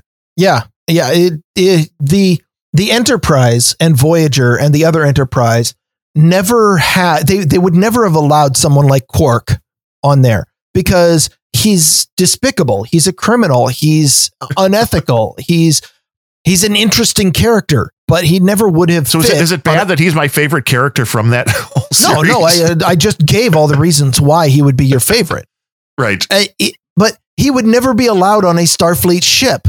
And that's what DS9 was. They started the whole thing out as saying, we're going to do this in a facility that is not owned by the Federation, which means that the utopian laws of the Federation that make life beautiful and perfect and also make all the stories uninteresting aren't going to strictly apply here because it's a Bajoran station. Which also leads to interesting things where, kind of like when Trump walked into North Korea. Well, Deep Space Nine was the place where a lot of enemies had to exist together. Are you saying Deep Space Nine is in North Korea? Yes. Okay. Didn't you know? It's like Area 51. We're getting ready right now. We're going. Yeah. I'm sorry. You were. I'll put the crickets. You were going on about Trump.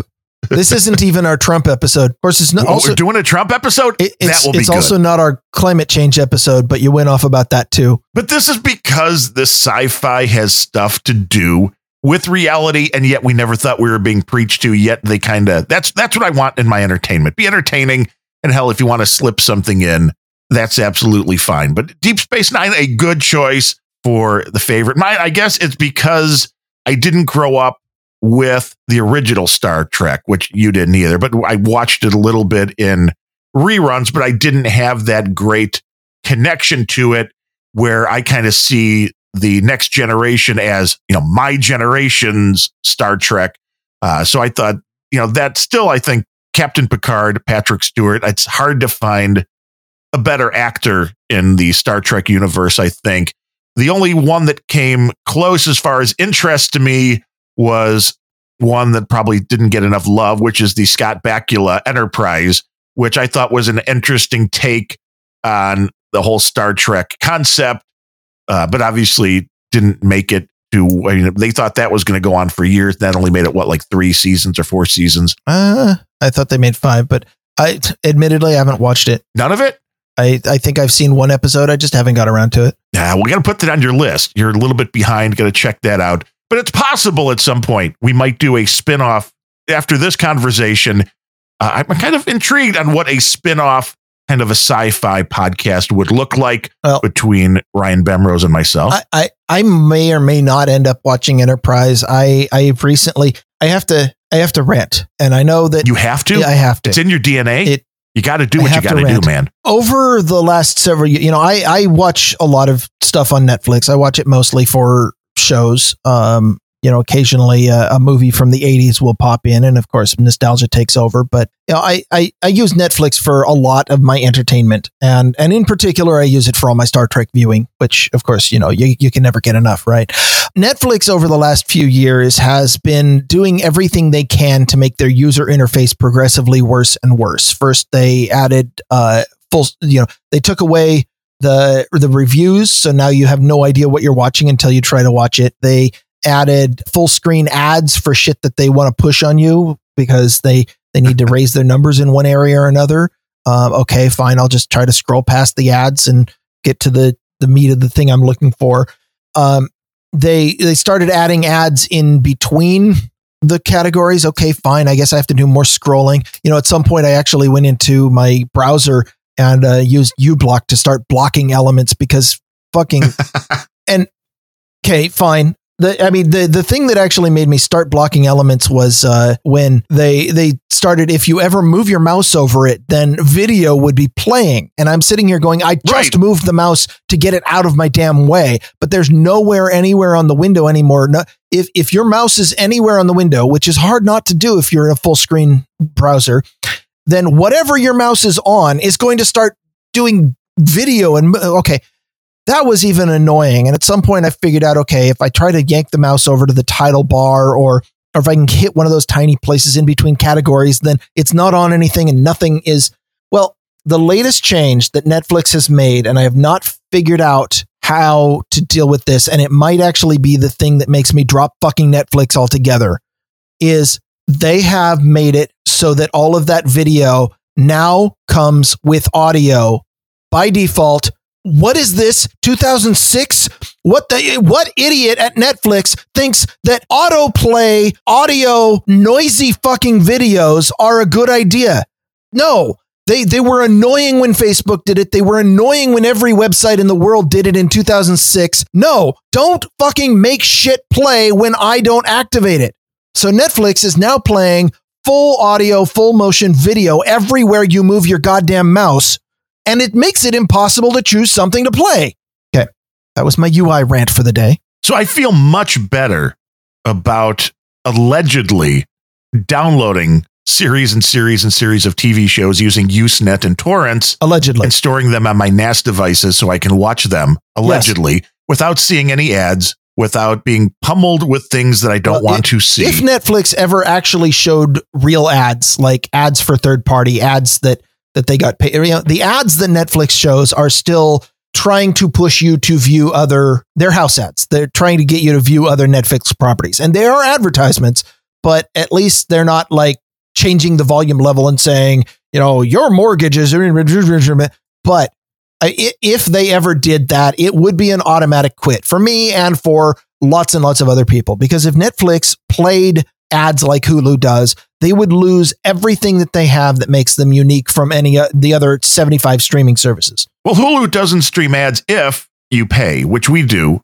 And there's some TV shows that I had watched. Usually it's during the television because we cut the cord. So rather than download everything illegally, which is bad. Allegedly. They're everything bright, everything but CBS. Well, not everything, but NBC, ABC, and a couple other were on Hulu. So most of the shows, Fox was on there as well. So most of the shows we'd want to watch were on Hulu. So you pay the $11.99 a month, which isn't that far off from what Netflix is charging. The ads at least disappear. So that's a good thing. But they do have the thing, where if you scroll over things, it wants to move and all that. And I don't understand who thought that was a good idea, because that's very hard on Hulu as well to find shows that you want to watch. If you go to TV, there's not even an infinite scroll, because my dad and my mom and dad are on our Hulu. We gave them an account, and they're like, well, we want to watch. Does anybody have Hill Street Blues? And if you go and you just scroll down TV ad nauseum, you're never going to see Hill Street Blues. But if you type it into the search, it shows up, which is probably the dumbest thing ever as far as a user interface. Is if you're going to let somebody scroll through TV, scroll through all the TV. Why are you hiding properties that you're paying to have, but you have to do an actual search for that title? I don't get that. For the same reason that if you want something on a search engine, you have to type in the thing you're searching for. You can't just scroll through. They have a lot of stuff, and in order to sort through all of the things and try to bring you relevant stuff, they have an algo, and that algo started out as trying to get you things that it thinks are relevant, but at some point became a way of pushing things that they want you to see. Can you just imagine scrolling through the internet? I've done that. That would be... Well, you could do that about 20 years ago. Yeah, it's a little harder now. I think I still have on my shelf in here, I should pull out. I have a book that is, it's about as thick as a medium programming manual from back in the day, maybe 3/4 of an inch thick. And it is the Internet Telephone Book. And it listed every website on the internet. Oh, yeah, I remember those. And this one was from 1991. And it was not long thereafter that any attempt to print such a thing was just abandoned. Yeah, I remember that. Because my buddy Jeff ran a site on female country artists called womenofcountry.com. And I remember he got listed in one of those books, and it was like a big deal. Like, holy crap, we made the internet. I mean, there weren't any search engines at the time. So if you wanted a site, you had to type in the exact web address, as if you today, if you want to go to somewhere like Google or Facebook, you might go to the address bar and type in google.com or facebook.com. But the vast majority of people will go up to that bar, which is not just a bar, it's a search engine, and you type Facebook and it goes out to the search engine, and then the search engine returns the result that you want. And that never existed before. So you had to know that the thing that I want is abc123.com. And if you forgot that, you didn't have access to it. Computer, load Facebook. Well, the interesting thing was going back, and I remember a time before Google, and God, I'm pissed I didn't come up with Google, because then I wouldn't have to podcast with you. But in that case, I'm pissed that you didn't come up with Google. Go on. Yahoo was actually ran by human beings, that you had to submit the site, and then a person actually had to add it, and then that at one point they were putting like little descriptions and stuff, right? I mean, it was very interesting, and they were like trying to put things into categories, and that was like one of the first concepts behind doing a search or finding things. I could tell you stories. One of the product groups that I worked at in 2001 at Microsoft was a group called MSN Search. And it was the search engine that you got when you went to MSN.com. If you recall, MSN.com was the page that Microsoft pushed for everybody. You remember, back in the day when we didn't have search engines just built into our browser, you had a home page, and it was the first page, the portal, the first page that you went to. Your browser always loaded up, and then you'd click on things there. And Yahoo and other places that became these because they had the first search engines built in, so you could type something on your homepage and it would take you to other mystical places on the net. And yeah, I worked on the MSN, the search portion of the MSN homepage. And at the time, every single staff meeting, we were told that, hey, you guys should be very happy with yourselves because MSN is the biggest and most used search engine in the entire internet. And of course it was for nobody will ever be bigger. It was for the same reason that Internet Explorer was the most used browser. But anyway, we were the big one. But every time if you picked apart and looked at any of our stats, then in terms of relevance, in terms of whether or not the site got the searches people wanted, we were having our asses kicked by this 1 or 2 year old engine that had just been invented called Google. Well, it was an interesting concept, and it's wild when you think about how much data they actually have to scrape to try to even get relevant results. Not that they do anymore because they have their own ideologies, but the amount of data that is on the internet is absolutely nuts. And I don't think anybody ever thought about what it would turn into when it first came out. Again, Yahoo, that I still will always remember that, where it was like, oh, do you want your website to be listed? It was like, you kind of sent them an email like, hey, can you list my site? And then somebody would get back to you. Yeah. I mean, how crazy was that? The ways that, we didn't have a web crawler at the time. What we had was indexes. We had probably 6 or 8 indexes that were maintained by different people, different sites, different partners.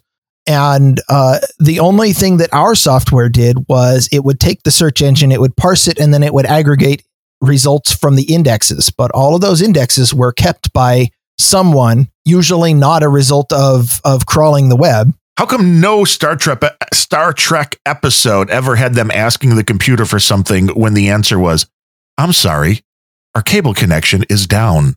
Because that wouldn't be a good plot. In fact, could be now. That could be. In fact, they did have computer outages when the script and the plot demanded it. That did happen. So I guess what it comes down to is Star Trek is life. And okay, Star Trek or Star Wars. I'm going to make a 99% guess that you're going to say Star Trek. Obviously, as far as which is better, which you like more. Oh, what if I said Doctor Who? That wasn't one of the choices, but it would be typical for a Sir Bemrose answer. Okay, let's just assume I dodged the question then. You don't want hate mail. I get it. No, it's not. I don't want hate mail. It's they're difficult to compare, and unfortunately, I would have to think about it. And that will be a part of a completely different episode. Or a completely different show. No, actually, that's not going to be on any episode ever. In fact, you're going to have to pay for the bonus content to get my actual answer to that. That is the only piece of bonus content we have, but it's worth paying for. It's worth knowing whether Sir Bemrose likes Star Wars or Star Trek more.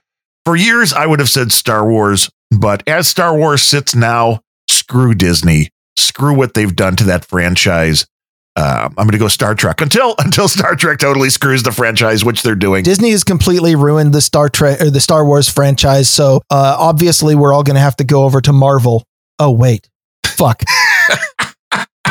yeah, we're all screwed. We need somebody else. We need the gab of entertainment, and maybe we will get that, and we'll find out at some point where all of this is going to. But I thought this was an interesting conversation. Maybe nobody else did on sci-fi tech, and we skirted around a bunch of different things and talked about a lot of cool entertainment along the way. If you like what you're hearing, do us a favor. Go to grumpyoldbens.com and click one of those subscribe buttons. You can do it on Apple. You can do it on Android. You can do it over email if you're one of those folks that doesn't use Apple or Android. And that way you never miss an episode of Grumpy Old Bens. If you really like what you're hearing, we do work on the value for value model learned from Adam Curry and John C. Dvorak on the No Agenda Show. If you thought this content was worth anything, feel free to send anything to us using the little donate button at grumpyoldbens.com. You can email me at Darren, DARREN, at grumpyoldbens.com. And you can email Ryan at Ryan, RYAN, at grumpyoldbens.com. Questions, comments, criticisms, that's all the place you want to be. The criticisms can go to Darren. Right. You won't find us on, well, you'll find me on Twitter. You can find Ryan on No Agenda Social. Maybe we need Grumpy Old Ben Social. All we need is a little Plenorma instance on a Raspberry Pi somewhere, and we too can have an instance. We could. Seems like work, though. You never know. You're right. We need a dude named Void to set something up for us when it comes to the computerized server kind of things like that, because that is all work, and we're all about the fun and not the work. So if we covered everything, you got anything else you need to throw out there? We've got so many other topics that we can talk about, but I feel like this is a good place to leave it, mostly because I'm done talking and I want to go have some lunch. And that is the rarity. Thanks to everybody in the chat room. DC Girl, Jason 13, Cold Acid, JC Jr., all of the typical usual suspects. Thanks for listening to Grumpy Old Bens. The usual trolls. And putting up with the insanity that comes out of our mouths. We appreciate it more than we can express. And we talk a lot, so it's hard to believe. But the fact that you're listening, enjoying this stuff is, it makes our hearts warm, I guess is a good way to put it. Yes, that in the sunlight. Well, go outside every once in a while. Until next time, I am Darren O'Neill coming to you live from a bunker deep in the heart of Middle America, where the 2020 election can't get here fast enough. And from America's left coast, where the coffee never stops flowing, except for right here, right now. I'm Ryan Bemrose.